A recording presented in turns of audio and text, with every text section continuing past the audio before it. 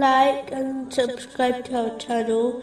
Leave your questions and feedback in the comments section. Enjoy the video. Moving on to chapter 10, verse 88.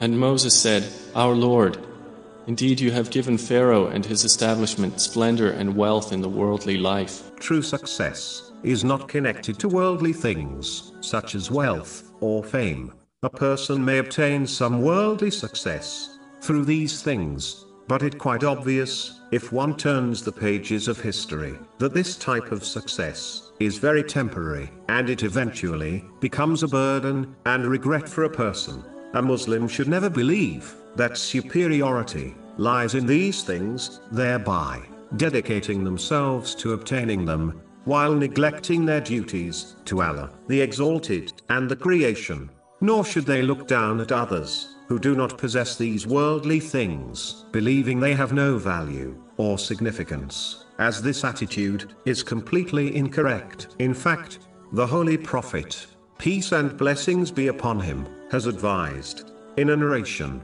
found in Sahih Bukhari, number 6071, that the people of paradise are those who are considered insignificant by society, and concluded that if they took an oath on something, Allah, the Exalted, would fulfill it for them. True honor, success, and greatness in this world and the next lies in piety. So the more one sincerely strives to fulfill the commands of Allah, the Exalted, refrain from the prohibitions of Allah, the Exalted, and be patient with destiny, the greater they are, even if they appear insignificant to society. Chapter 49, verse 13.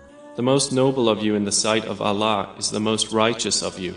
A Muslim should, therefore, search for true success in this, and not waste their time and efforts in searching for it in worldly things.